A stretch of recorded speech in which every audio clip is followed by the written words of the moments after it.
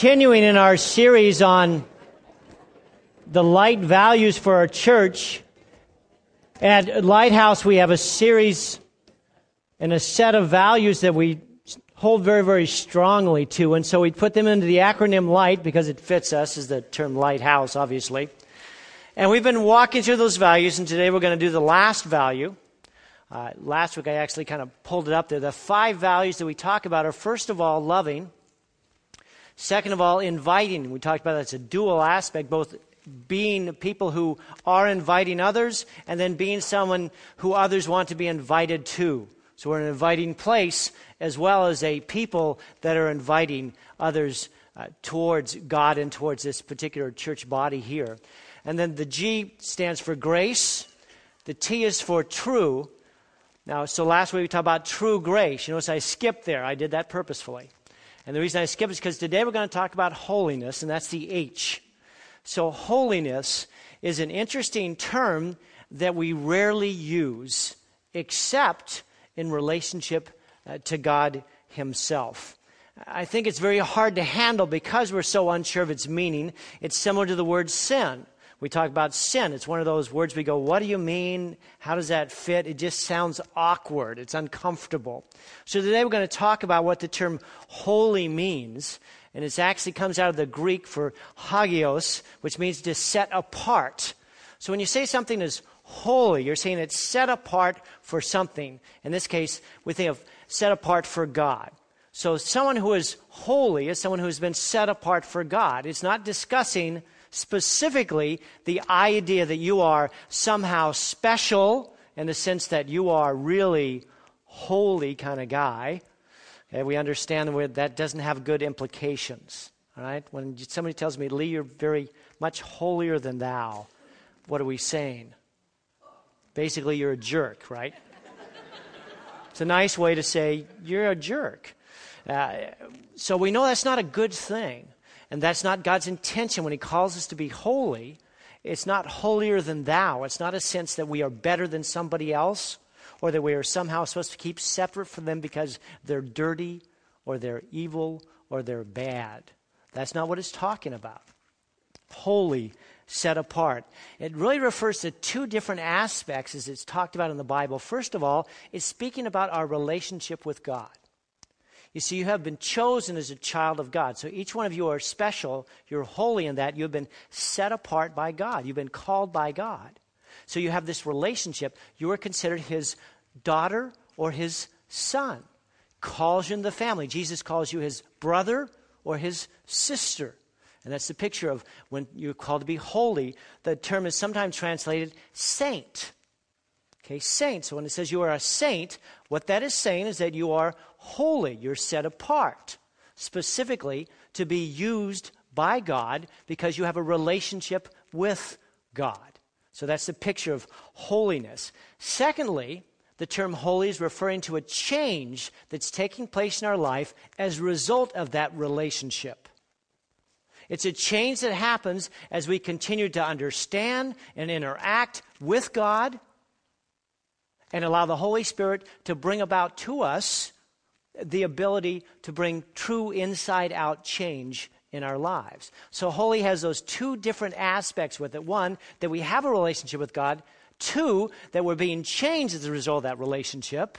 And then within that idea, that means that others look upon us and they see this change that is happening and they recognize that something is different here.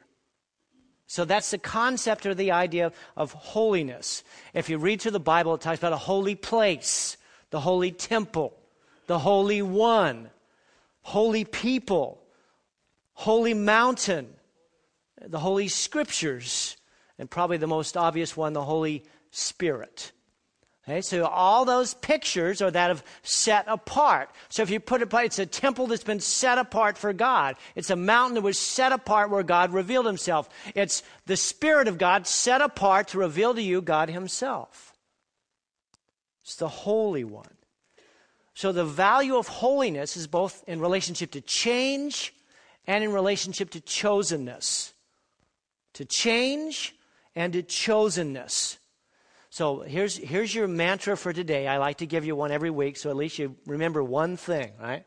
And the reason I do that, by the way, is because so oftentimes when I was sitting in the chairs and listening to a pastor talk and we got all the way done, I'd say to myself, what did he say? And it wasn't that he didn't say anything. He said a lot. But I was could I crunch that down a bit? What are we really trying to get? So I always try to give you a mantra for the day that you can pick other things out from. And this is what it is for the day.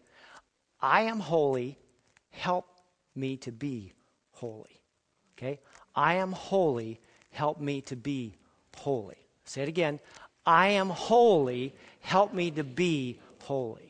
And that is the directive that God gives us and the value that we hold as a church, that we're called to be holy, set apart by God, chosen by Him, and involved in the process of change. Now in 1 Thessalonians 5:23, Paul relates to it this way when he's giving a prayer towards these particular people located in Thessalonica. And he says this, read it with me, would you?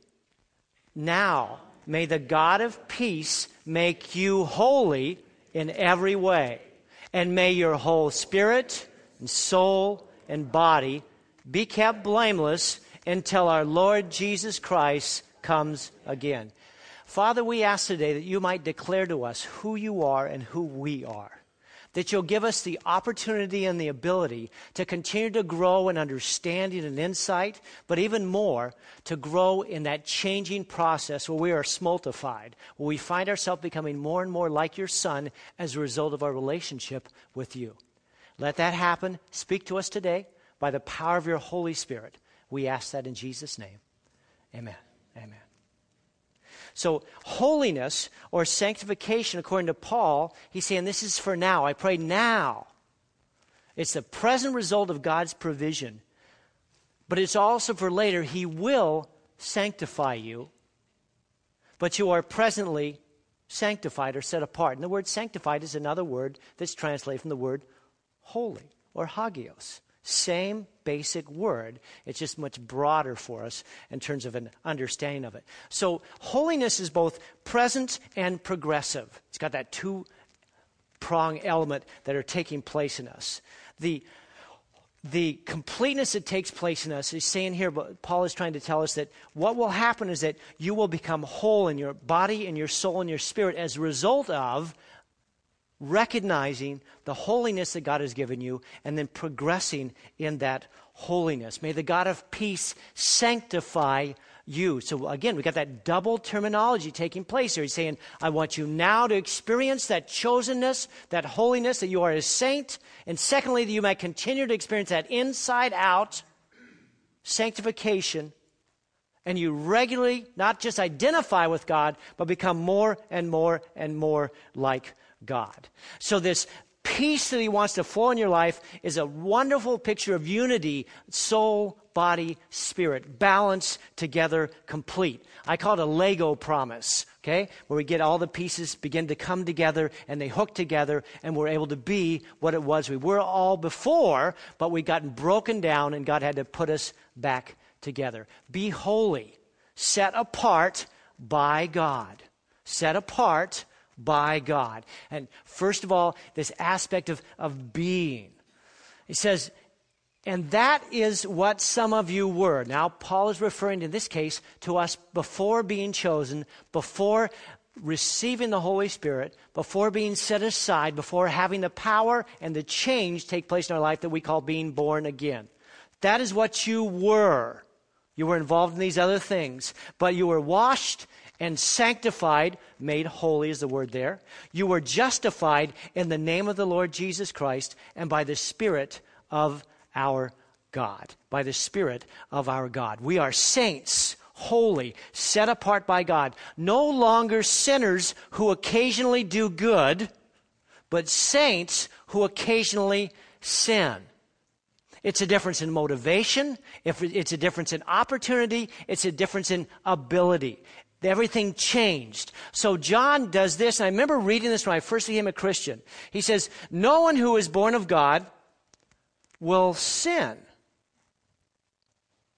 because God's seed remains in them. They cannot go on sinning because they have been born of God. Now, when I first read that, I said, wow, this is so wonderful. I become a Christian. I'm no longer going to sin. Reality came into my life shortly thereafter. And I can laugh about it now because I understand, but I was truly shocked at my response in anger to somebody. I was like, that was the old Lee. Where did he come from? I thought he died. I don't like that. I don't want to be that. God, I was literally in my closet saying, God, what happened? And the Lord spoke to me very clearly. He said, Lee, you are being changed, but you're not there yet. And I thought, I don't know what you mean. I don't understand. I began reading the Word of God. And so as I began to read it, studied a bit more, and later on talked to some other people about it, I found out that it's a much better translation in the NLT. And it says this: those who have been born into God's family do not make a practice of sinning. Now, prior to giving my life to Christ, I made a practice of sinning. I enjoyed the practice of sinning. That was my most enjoyable time in life. Friday night, the weekend, I was involved in sin, and it was fun. It was the only time that there was this sense of, oh, well, you know, I'm not just caught up in working in this dullness. There's this excitement involved in it. There was also an after sense of hangover, you know, and everything, which wasn't fun, but the initial thing was like, oh, this is really cool. And now that I became a Christian, suddenly I recognized what wrong was, what sin was, all these different things. And now what I found was whenever I was involved in any area of sin where I was breaking the law of God and not showing love to other people in whatever way or manner, that I found myself in remorse, going, how could I have done that? Why was I involved in that? And instead, I found myself seeking out how to practice doing right. Where before I practiced doing wrong, now I was practicing how to do right. So it starts out in this wonderful position where we're born again by God and the Holy Spirit comes into our life and we begin to discover this wonderful desire to be holy, and then we slide into sin. And we say, how did that happen? And God said, you are progressively being sanctified or smoltified. And the change will continue in your life until you become more and more and more mature in your walk with God. And as you do that, you'll find yourself sinning less and less and less. So that's why he says, you can't keep on sinning in the NLT. So they can't keep on sinning. So immediately in my life at this point in time, and have been for a long time, whenever I fall into sin, I don't keep on sinning. I immediately stop. And I repent and I say, Lord, I don't want to be that way. Please forgive me. If there's anyone involved in that, I turn to them and say, I'm so sorry I said that or did that. I did not mean to do that. That's against what I desire to do. And that's the new person in Christ. That's this new thing that happened. Now, someone says, well, what do we mean? I want to be holy. I said, well, I am holy. Help me to be holy. Say that with me. I am holy. Help me to be holy. And that becomes the cry of our life. I've been set apart by God. God, help me to be more like you. Where before I felt justified in doing something, in retaliating against somebody. I'd put bumper stickers up like that would say, I don't get mad, I get, yeah. Sucker, you know? Say, don't mess with me or you're going to get it back. It's like, whoa. And we felt good about that. It was like, yeah, that's the way to do it. And then I became a Christian and God said, Lee, that's really not appropriate behavior. It's not? No, it's not. Oh, okay. So in this rebirth, have you noticed you have this inner sense of wanting to please God begins to dominate your life? And the older you get, the more so. How many of you have experienced that? Yeah, the rest of you, you need to work on it. Because it's happening to you, you're just not identifying it. And God is coming to bring about this change. When you're born again, you find yourself progressively growing in that birth. So more and more and more, this life that was birthed in us, the personality of God is forthcoming in our life. I'll give you a silly illustration. Okay, when I turn around, have you noticed something that's missing back here that wasn't in the front? No, you didn't, because it's nice and full and thick, right? I have hair just like Bob over here. It's a wonderful thing. There is no balding for Bob. I'm not sure what he did right, but he did it right. This is my father. When my father was in his 50s, I noticed that something was starting to fade away on the top of his head. There was a lack of hair going on there. It's called pattern balding. And my boys don't know it yet, but they're going to get it too. Because it's a genetic thing that's carried on. It's carried on to them. They get that part of who I am. It's carried on down. You see, it doesn't happen instantly. They have hair. They have good hair until they get into their 40s. And then it starts to look a little funny. And in their 50s, it gets worse. And when you hit 60, you try to come up with the ways to cover it. Rogaine is made for people in their 50s. I tried Rogaine in my 50s. Yes, some of you think, oh, Pastor, you should have tried Rogaine. I tried Rogaine. It doesn't work for me. You know, see that little thing on the side doesn't work for everybody?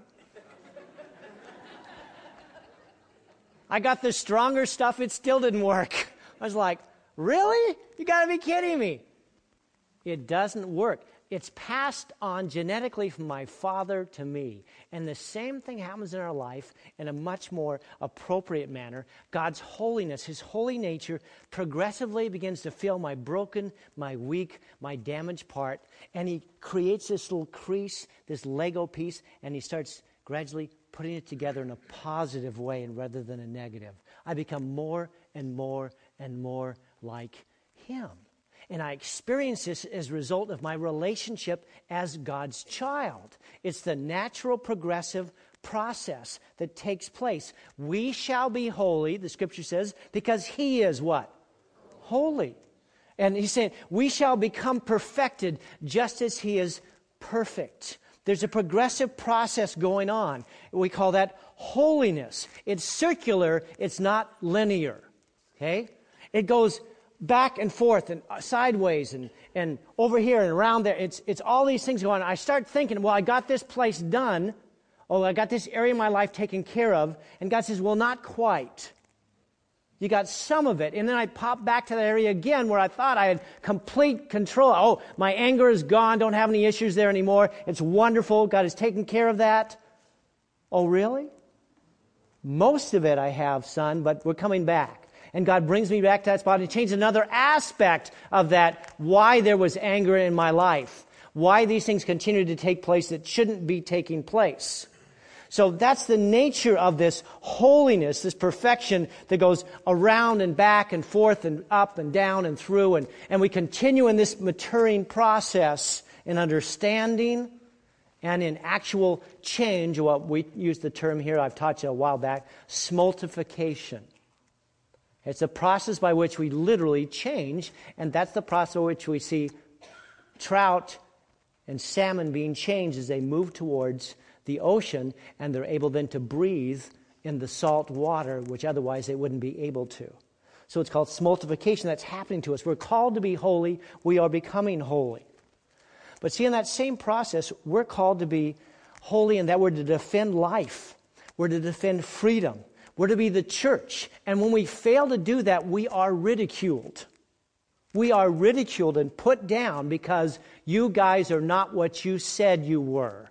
You're not doing what you said you would do. And so this first aspect of being holy refers to our new birth, our desire to be holy, and the process by which God is making us holy. Second aspect. So now we're going to go to the next section here.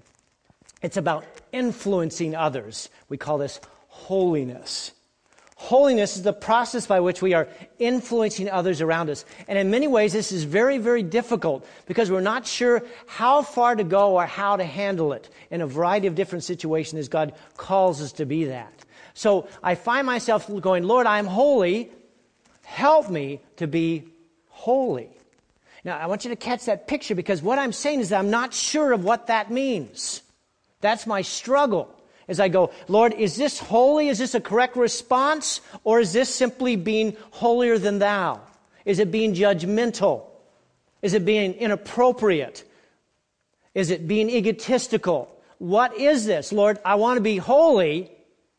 I don't want to be holier than thou. So the church is called to be set apart for specifically the purpose of being born again. And then secondly, to be progressively holy in the world. Or as Jesus said, you are the light of the world. Let's watch this clip that maybe helps it a little bit. You can clap, that's okay. Yeah. They won't hear you, but it's okay. But you're getting the idea. We're clapping out of a recognition that we are called to be something. You see, it's not enough to be called to be holy. We have to be holy. I am holy, so help me to be holy. Say it. I am holy, so help me to be holy. The cry of the church is to change. It's to interact with darkness and bring light in the midst of it. And that's when we become the people that God desires us to be in a world that is struggling and that is hurting.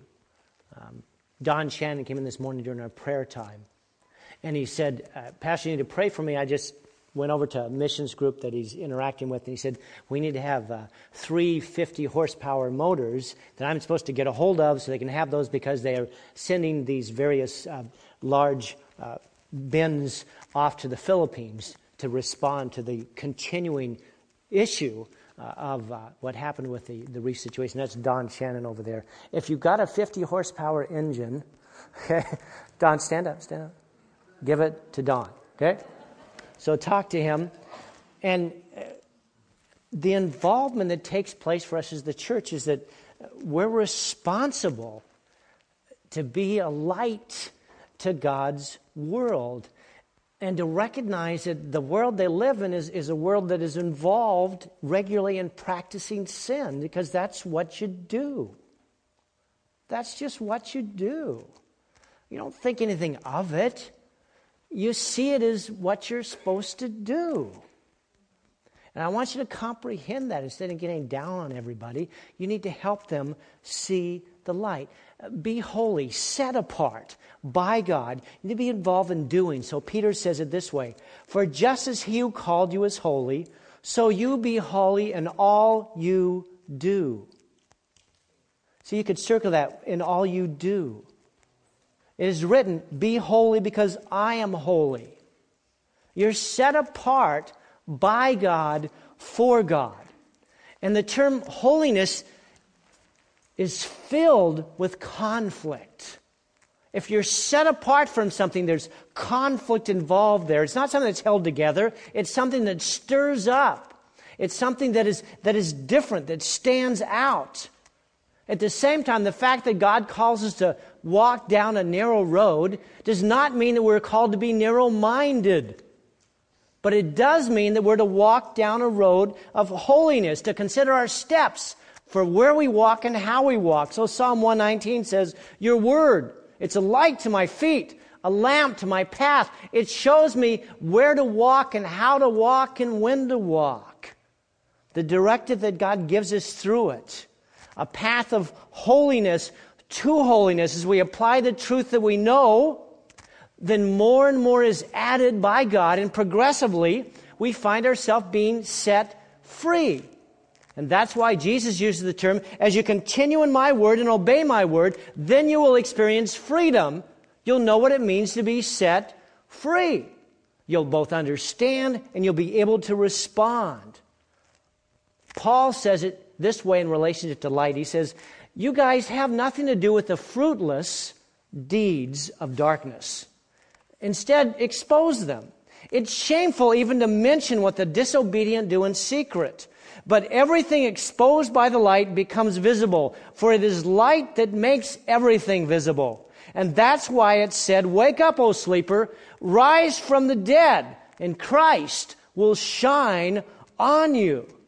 The fruitless deeds of darkness, we need to shine and show them what's truly going on here. Expose the deeds of our culture that are bringing about destruction.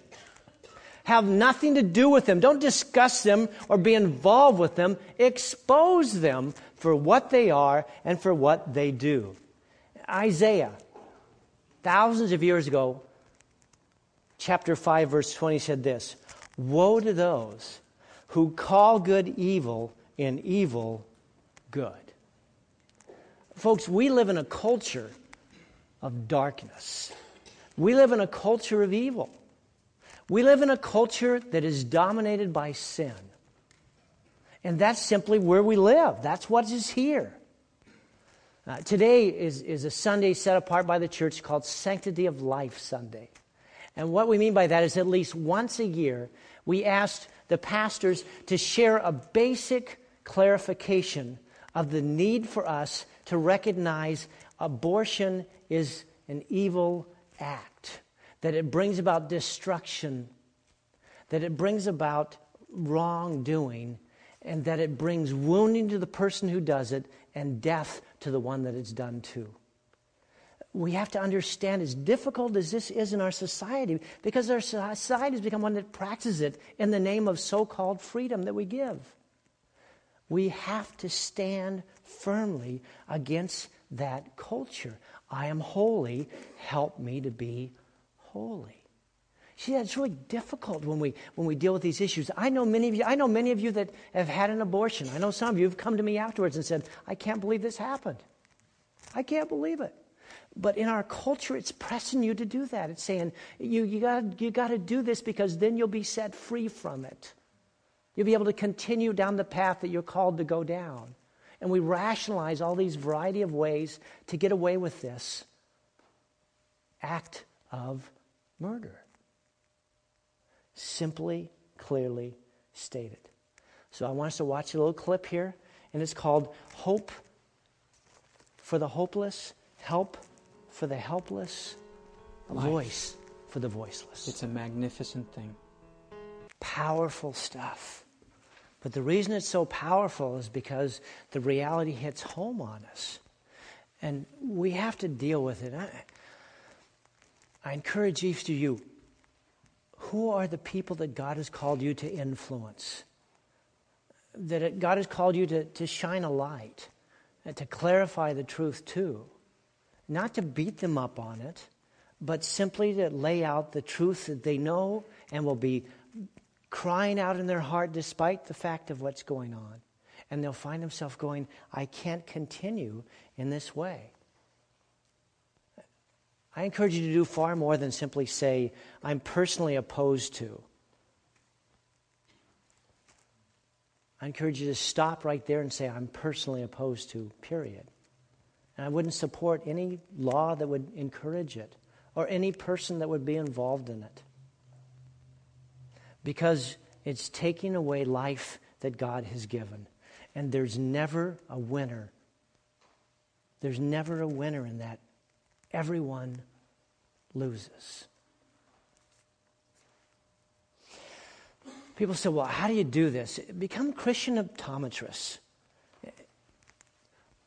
Get others to put on the glasses of life and of hope and of change and of wonder, and begin to share the stories of those who have been involved and overcame. I once was blind, but now I see. I am holy. Help me to be holy. Say that with me. I am holy. Help me to be holy. And it's difficult at times to allow the light to be directed in such a way that God is clearly seen by those who are in pain, by those who want desperately to escape from the clutches of whatever sin has grabbed a hold of them. But we must speak clearly. As Paul directed us in the book of Ephesians, his intent, God's intent was that now, through the church, you, the manifold wisdom of God, should be made known to the rulers and the authority in the heavenly realms according to his eternal purpose, which he accomplished in Christ Jesus our Lord. What he is saying is that as we live out that truth here, as we shine the light of who God is, of what he has directed us to do and to be, that the result is our world experiences the reality of God. And when we don't, they don't. We're called to be a searchlight that sometimes makes others uncomfortable. But it's necessary for them to see what it is that they're running into. My child always wanted to run across the street in front of cars. And so I let them. Go, run, little boy, run. Do you believe that? Oh, of course not.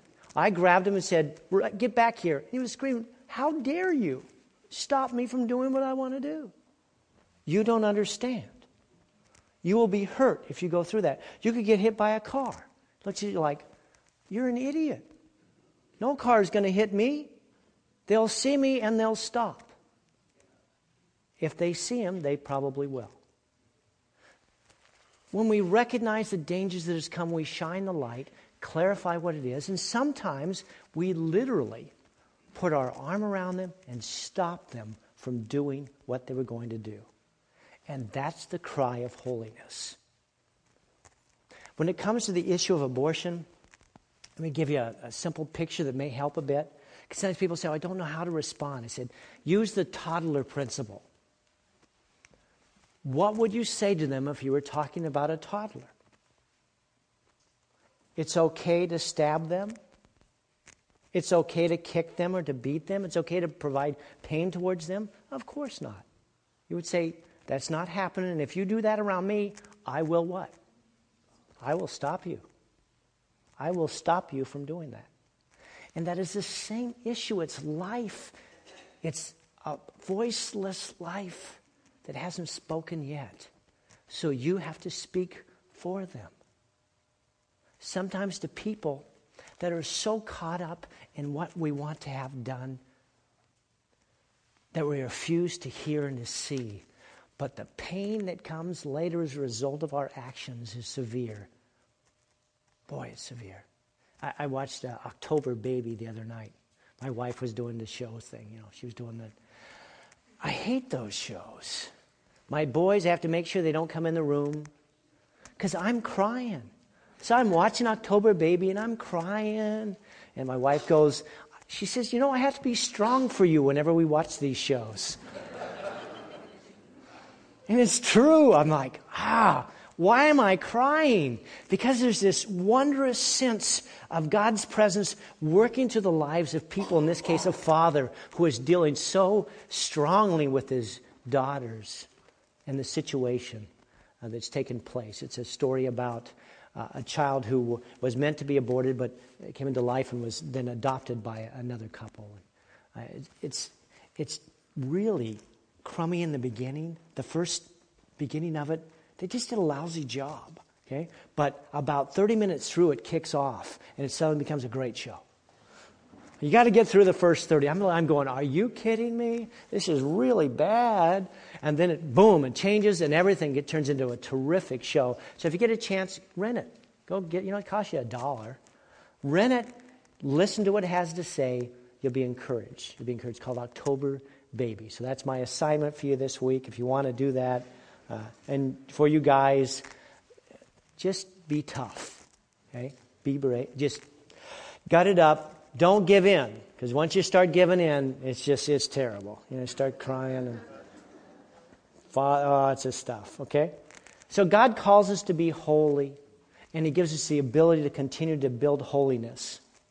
We're called to expose values, to propose values, never to impose values. Okay? We're called to expose them and to propose them. And the Spirit of God then displays the masquerade of sin and enables change to happen both within us and the lives of the people that we interact with. Be holy, for without holiness, no one will see the Lord. You see, the most wonderful thing that takes place in our life is that we begin to allow God to change us. We also, in that process, begin to see God high and lifted up, miraculously, powerfully, experientially, personally. And we go, my goodness, this is what makes life work. One of my favorite verses, Genesis 50:20. Many of you already know it. You meant it for evil, but God meant it for good. It's the story of Joseph. And he talks to his brothers who come to him begging forgiveness because they think he's going to eat off with the head kind of stuff. He's going to take it to him as soon as Dad dies. Dad's getting ready to die, and they think, when Dad dies, Joseph's going to lay the hands on us, and it's not going to be pretty. So they come to their brother Joseph and say, Joseph, we are so sorry. And Joseph looks at them and says, dudes, I know what you're doing, and I know you're afraid, and I know that I'm very powerful, and that your lives are in my hand. But you don't understand something. And if you did, you wouldn't be concerned. Because you see, everything that happened because God desired to bring about a great good. And although you meant it for evil, God intended it for good. And he said, in the big picture of things, the reason I'm able to so easily give forgiveness and grace to those around me is because I recognize the hand of God is used both through those who are hurting and those who do wrong, as well as those who do good. So when I began to look at life itself, I recognize, as the great theologian Yoda once said, it's hard to see the dark side, it is. It's also hard to see the light side. But God lets us see it, and it's like for a moment we see, and then it's closed up again. I go, the veil was broken down for a moment there. I saw clearly. I saw God, and I saw His wondrous move, His great work, and I went, wow. Not only are we going to make it, we're going to win. It was like the Broncos just the other week. I had to throw that in there, That was really for my son because the Bears lost, and that's my team. But God is still good. God is still good all the time. So I am holy. Help me to be holy. Say it with me. I am holy. Help me to be holy. Father, we thank you for calling us into your kingdom and for granting us the wondrous privilege of knowing you personally, for granting us the wondrous opportunity to not only see light, but to be light, that you have allowed us this great thing, that we can become more and more and more like you. We can find ourselves being good to other people around us, showing love and generosity, speaking truth instead of being caught up in lies, choosing to love rather than to continue with lust. Lord, granting us the ability to not be so lazy and instead actually do something worthwhile. What a wonderful God you are. And we pray today that you'll continue to stir up our hearts and make us aware of who we need to be and how we need to act. Lord, you've made us holy. Help us to be holy to those around us, to influence, both in this area of sanctity of life and in each other area where death brings destruction into so many people's lives through sin. Give us understanding and ability. Guide us even this day in accordance with your will, for we asked it in Jesus' name. Amen. Amen. We're going to